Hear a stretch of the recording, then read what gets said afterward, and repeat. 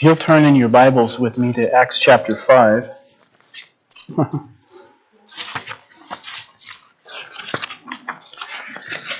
The thrill of being told no. The thrill of being told no.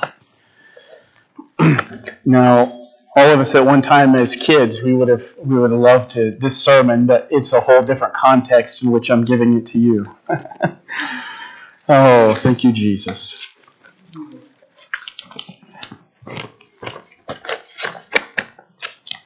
Got a few things to move over here. I need room for my papers. I want you to look in Acts chapter 5, verse 40, if you would. I want to read this and then I want to pray. And they agreed with him, and when they had called for the apostles and beaten them, they commanded that they should not speak in the name of Jesus, and let them go. Father, I thank you today, Lord, that there is something to be said here, that we know that our world will face resistance as we continue to give the words of life in the world we live, in the community we live. Jesus, I pray that with all of my heart that the Holy Spirit would animate for us this morning. Animate for us the importance and the necessity of being bold and courageous.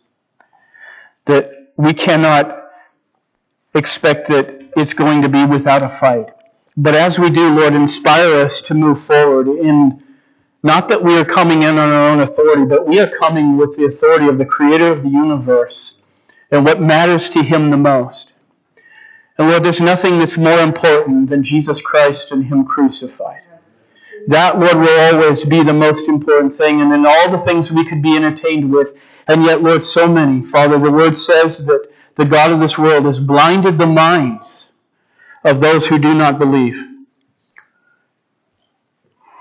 The wondrous gospel, the revelation that only the blood of Jesus could be provided for a sacrifice and atonement for our sins, and yet so many, Father, blinded.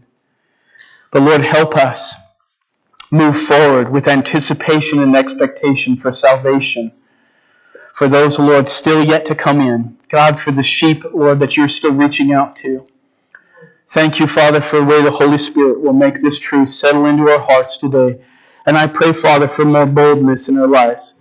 I pray for a readiness to leave this room, ready to preach the gospel to everybody around us, to all the creatures, just as you'd given us that commission. God, I pray for a renewed faith and love to be able to share the things of God like never before.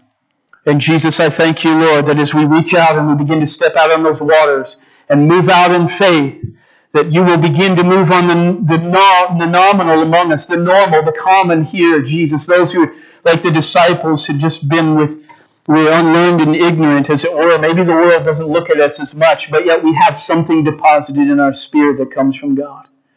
Lord, help us understand the value of that today and not be shaken with anything else around us. We give you praise in Jesus' name. Amen. The thrill of being told no. I can't even believe I'm preaching this, but I understand that this is so important for us to understand that when you grasp the things of God, you realize that when there's resistance, some of us, in the context of the culture around us, there's so many people wanting to get out on social media, the internet. They want to become famous for saying things under their own authority that have no weight or right. And yet they're still doing it anyway.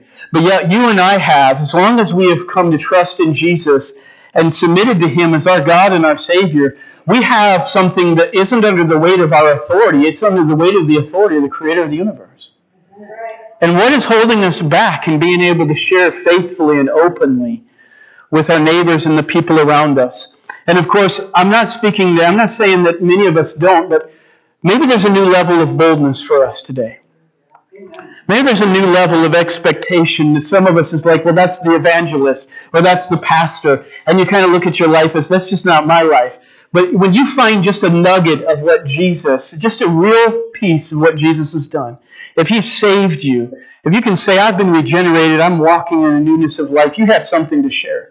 It might be fairly new for you, but yet it's still something to share. Here, I want to read one more time in Acts, just chapter 5, verse 40. And they agreed with him, and when they had called for the apostles and beaten them, They commanded that they should not speak in the name of Jesus and let them go.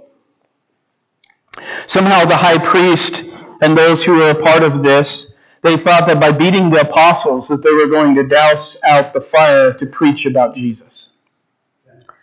Maybe I should ask the question, think about this for yourselves.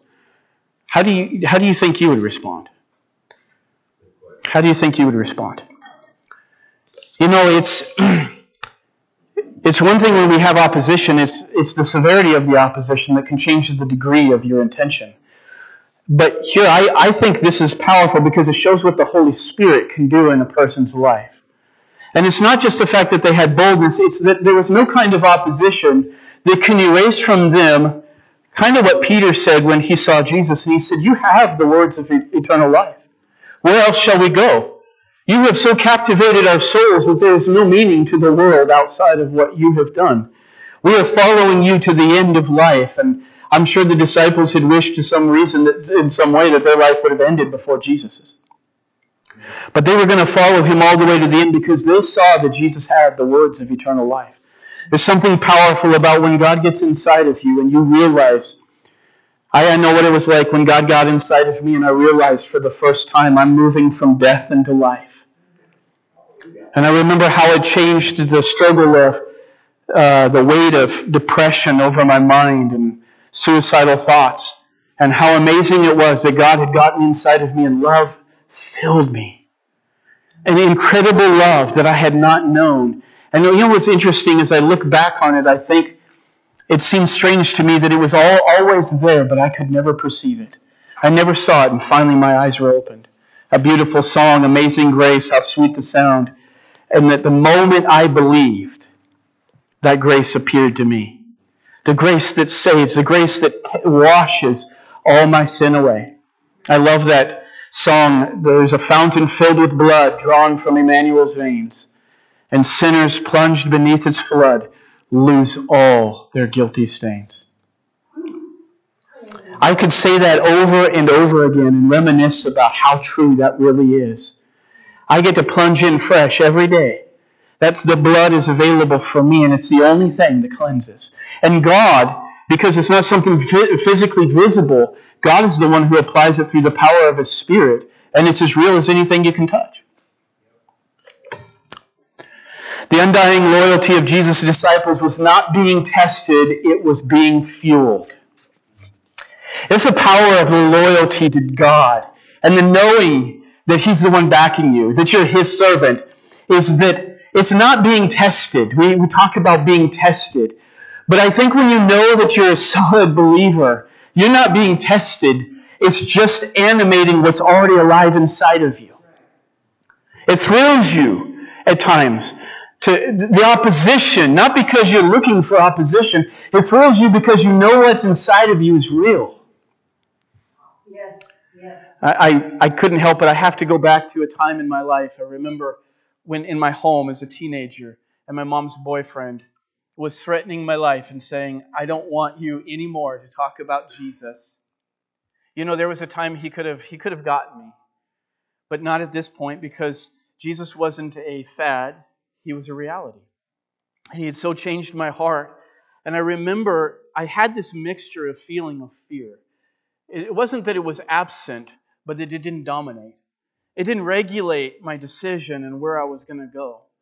And I remember having that feeling of fear, and I remember His threats, and I was sure that they were as real as possible. And if He could carry out the intent of my heart, it would have just been a snap in the finger, and I would have been dead.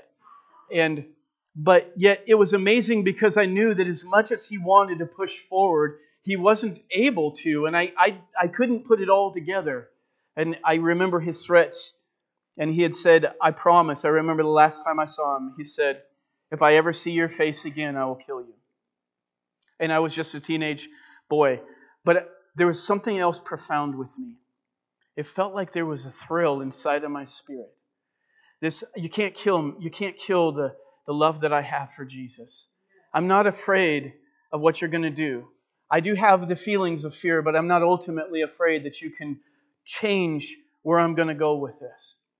And I remember time as it continued to go on, it just seemed strange to me, but that's But then I realized this strangeness was really a part of God's putting things together. Because how can we do this thing as be Christians and truly genuine if it only takes an ounce of fear to draw us out of our place of safety with Jesus? But what it did was it just took certain verses of the Bible and made them so real to me. It made them so real. And one of the verses in the Bible, I remember Psalm 27:10 as I woke up at my dad's house after some of the similar threats. And I remember it said, when your father and mother forsake you, the Lord will take you up. You got to understand, in that context, that was as gold to me. That was more to me than life itself, is that God had something in His Word that would speak directly to something I needed in the moment. And boy, did I need it. And so there's this feeling, and I know some would be like, I'm sure I could see people praying for me and say, Lord, just take him out of that situation.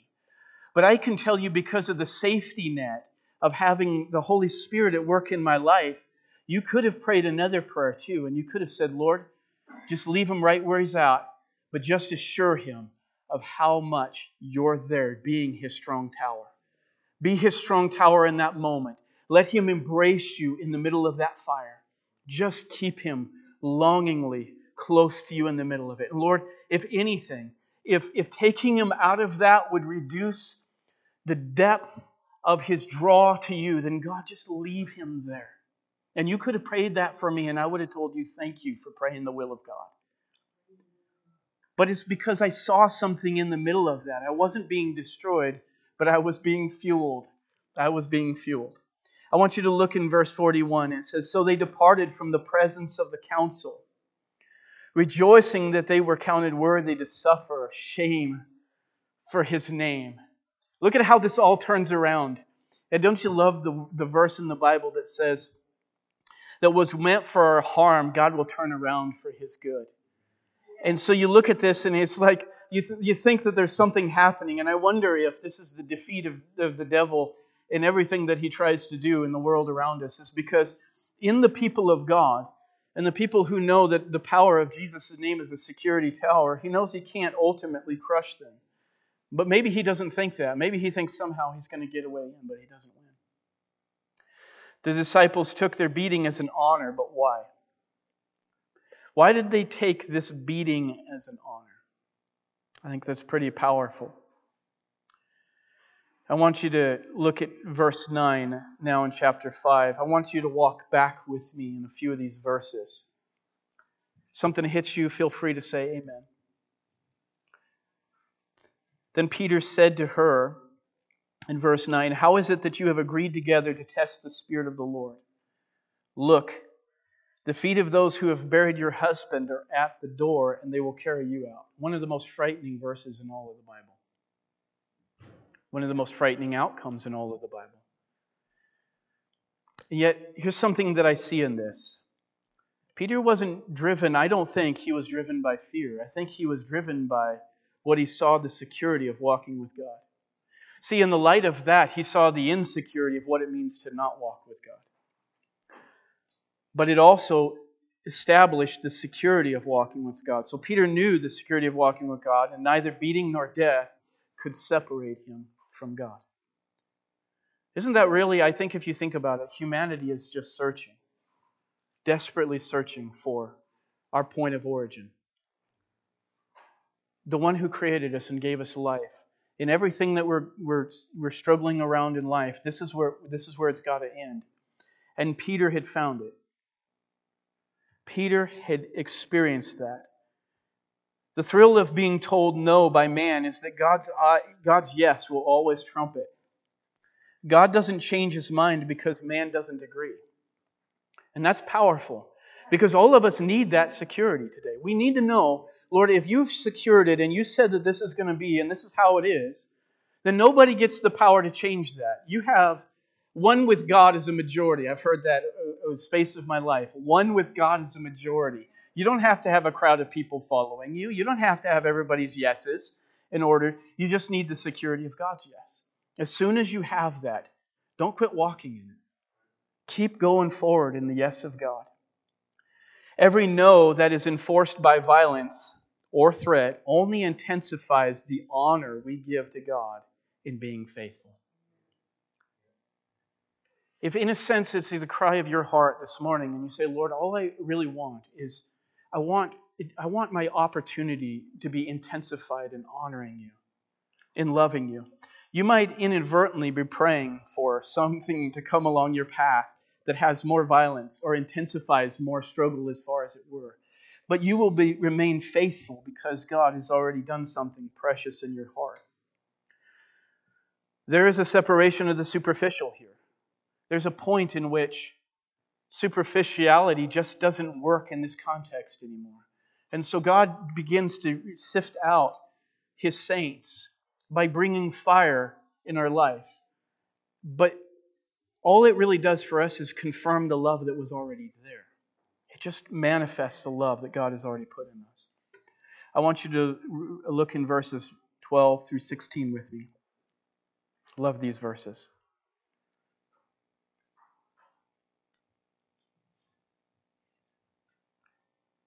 And that through the hands of the apostles many signs and wonders were done among the people.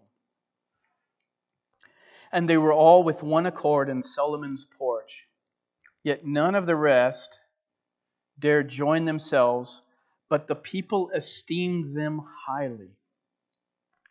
And the believers were increasingly added to the Lord, multitudes of both men and women, so that they brought the sick out into the streets and laid them on beds and couches.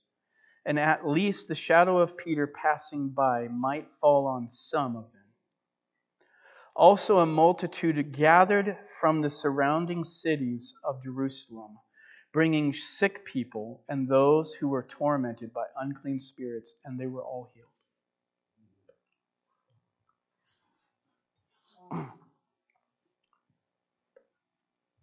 I think I can capture in these verses. This is what I think I can say. I think I can say I see in these verses that when sincerity is at its truest in our life, when we're sincerely following God for just Christ's sake, this is the promise of God. The promise of God is for those who are pure in heart. God intends to fulfill. I was praying this week. I was praying with another man, and we were praying over a missionary friend of his. And I said in my time of prayer, and I felt this oftentimes we'll pray this, Lord, be with them. Lord, you're already with them. You're so surrounding them, so encamping about their life. Even the worst of sinners has God all around them in every fashionable way, but yet they can't detect it. Jesus, what I'm praying is I'm not praying for your faithfulness because I know you're always faithful. I'm praying their eyes will be opened to your faithfulness and that you'll help them along. The disciples took their beating as a blessing because they saw miracles unfolding before they were beaten. See, these verses are before they were threatened and beaten. Peter had the display of the glory of God as a background in preparation for the suffering that he was about to go through. God always has a way of preparing us for the events to come. The disciples took that because which it meant is this. If you think about it, when they saw the miracles unfold before the violence and the tragedy, what does that mean? Scripturally, what does God tell us is going to happen? It just means that God will counter the pain with greater power. It's you're just on the verge of something greater than what you had before. I want to read here in 2 Corinthians chapter 4, verses 8 and 10. If you'll bring that up. Perfect. We are hard pressed on every side, yet not crushed. We are perplexed, but not in despair. Persecuted, but not forsaken. Struck down, but not destroyed. Always carrying about in the body the dying of the Lord Jesus, that the life of Jesus also may be manifest in our body. The life of Jesus may be manifest in our body. Paul's saying here is that when I'm persecuted and pressed on every side, the counterweight of God's glory comes to fill in the gap. God will never let His children suffer beyond what He is able to carry them through. And when we're inviting the presence of God in our life, we're saying, Lord, we're willing to go through anything that You can carry the weight of the glory in my life. I'm looking forward to what You're going to do. And I think that speaks for why they counted it an honor, that they had been counted worthy to suffer shame for His name. The same Jesus that John the Baptist had said, I'm not worthy to loose the shoes from off of His feet. Isn't it a privilege to be in the presence of God today? Isn't it amazing that we get to be sheltered by the presence of God? That when we're in our times of sorrow, God is with us. He's with us more than you detect and know that He is. But all of that, He's there as a strong tower, and it's not just a verse. It's not a hope verse. It's a life verse that God actually invests Himself into our life in the middle of what we are facing. The thrill of being told no is that God will counterbalance it with an infinite supply so that you will never lack what it takes to do His will. Not your will, not what you would like to get done or accomplished in this life, but when God has His will, and you look at the book of Acts and painted all over the book of Acts, they're thrown in prison and the angel of the Lord comes and opens the prison doors so that they can be released back into the town to go share the gospel one more time. Notice they're not sharing anything else but the gospel. This is the power of God. That Jesus came and died and was crucified and raised again so that I can be forgiven of sin and that I can be right with God. That can be heralded all over the community. The true favor of God doesn't swell you up with pride, but gives you a craving for humility. I love in the Psalms, it's rather to be a doorkeeper in the house of God than to dwell in the tents of wickedness. Humility doesn't need to see what it looks like in the mirror. You know, I think this is that there's something about an element, and this is how I favor the power of God. There's something about the power of God when you're actually seeing God at work. Whether you're praying for somebody or you're seeing healing, you're seeing a supernatural act of God, you don't get to take the credit. And when God is actually at work in your life, He builds humility all around it so that He can keep it about His glory and not cause it to escape that reality. I love this quote by Timothy Keller. He says this, "The Christian gospel is that I am so flawed that Jesus had to die for me. Yet I am so loved and valued that Jesus was glad to die for me." I love that. This leads to deep humility and deep confidence at the same time. It undermines both swaggering and sniveling. I cannot feel superior to anyone, and yet I have nothing to prove to anyone. I do not think more of myself nor less of myself. Isn't that a perfect quote of what the heart of the gospel, of what Jesus does in us? He builds us up, and yet He doesn't build us up with pride. He just builds us up. And humility is just the beauty of, Lord, I feel empty but I don't feel the emptiness that the world feels. I feel the emptiness of a Christian feels. The kind of emptiness that makes me just want more of You. And it doesn't make me bigger about me. It just makes me confident in You. I love to tell about how God will heal. I love to tell about how God will deliver. How God will take you from darkness into light. I love to share that and then watch Him do it.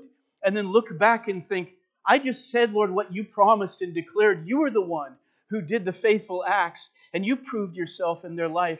And I get to worship You in light of what I'm seeing You do. In verse 18 through 20, he says, "And they laid their hands on the apostles and put them in the common prison. But at night an angel of the Lord opened the prison doors and brought them out and said, 'Go stand in the temple and speak to the people all the words of this life.'" Do you hear that? God was saying, this is what I want you to do. And the angel of the Lord opens up the prison doors. So what I want you to be aware of this moment is that when you see the value of the gospel and you're ready to carry it across Wallowa County and from your neighbor, I know so many of us have carried the gospel to our neighbors, and you've breathed that gospel by sharing that with them in some way. What a powerful thing is that there's a thrill of being told no, is that the world's prison can't keep you where God's calling is not calling you. They can't keep you where God is not calling you. There's times when you see for some of the disciples or apostles, they had a lengthy stay in the prison house. Some of us are just trying to pray them out of the prison house. But sometimes in the middle of the prison house is where God has you for the time being. He has you in diverse circumstances and with difficult people and situations, scenarios you don't feel comfortable in, because He wants to work through you in that environment. But let me tell you this, that when it's not God's call for you to be there, there's no way that you can be kept there. The thrill of being told no.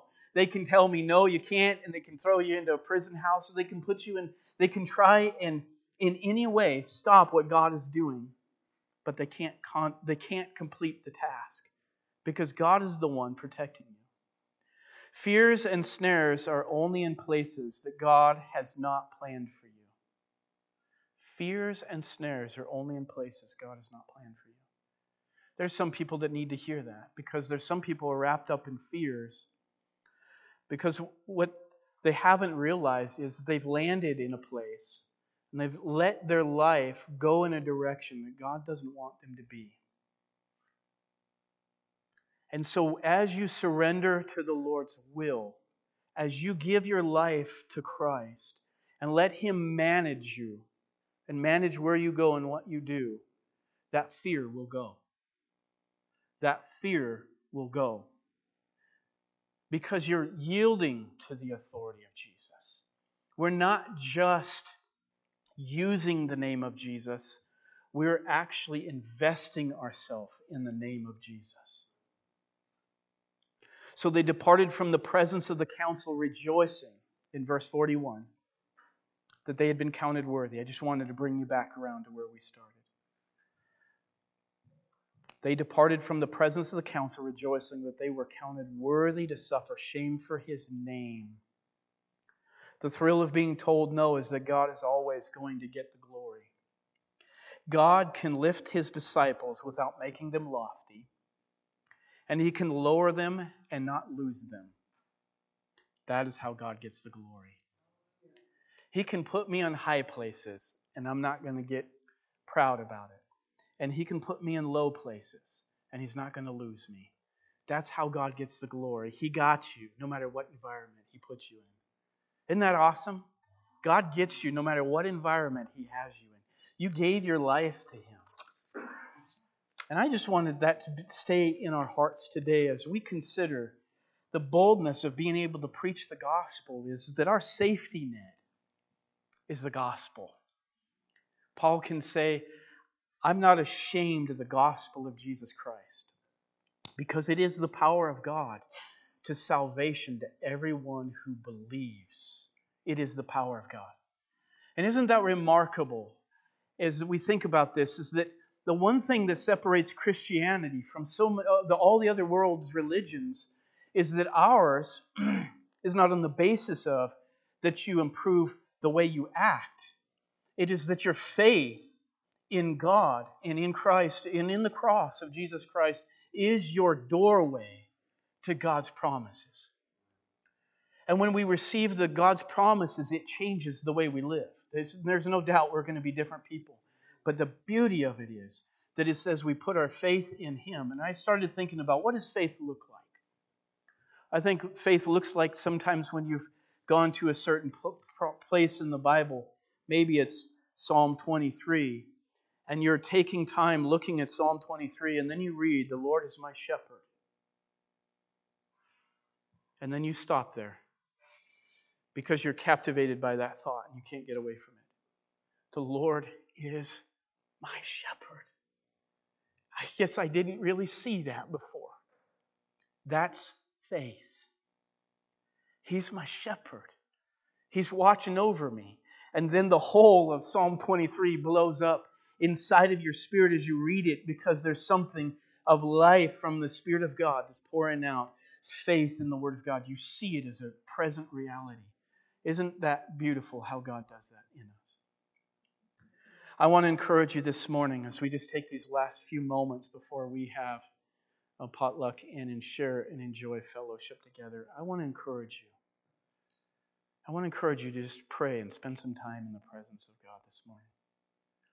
This is a beautiful moment that we have together, and just to be able to individually focus on God. And you know where the Holy Spirit comes in? He comes in when the people of God together and individually, but He comes in when they make Him the special focus at this time. I want to sincerely say, I'm not preaching to just give you a word. I'm preaching to stir your heart and fill you with an affection and desire to see God minister to your life. Just be honest and open to Him. I'm going to give an altar call for that. I'm going to ask for the worship team to come up, and I'm going to pray over you. As I normally do, I'm going to pray the Lord's blessing over our fellowship. But this is why I don't close the altar time, because I know how God can do something on a person's heart that you feel like you can't leave the altar because the Lord's doing something so special in you. And you don't want to. And so what I've watched is ministries, they let go of the altar time and we cut it short. But I want you to have as long as you feel like the Lord's leading you to do so. And the rest of us, as you feel led, let's go have fellowship. Let's enjoy one another's presence today. Isn't it beautiful? We get Jesus and we get one another. We get Jesus and we get one another. Let me pray, and as we do, I'll have the worship team come up. Father, thank you today for the superiority of Jesus' mighty love. Lord, nothing has softened me. Nothing has so altered the person and the struggles of life and made him, all of life seem so beautiful, so wonderfully constructed that, God, I cannot ever say that you had ever failed me. I just struggled to see how faithful you were in some of my struggles. Thank you, Jesus, that right now, God, you're doing something in this place. The Holy Spirit is hovering, just calling us for a renewed worship. Father, thank you that we get fellowship and we get worship together in this day. Lord, this is our opportunity to draw as close to heaven as you will permit us to do so. So, Jesus, would you just fill every heart here? Build us with expectation to meet with you, Father. Today, Lord, is where you want to meet with us. I ask you to touch everybody in this place right now as we sing these songs unto you and worship you through them. In Jesus' name, amen.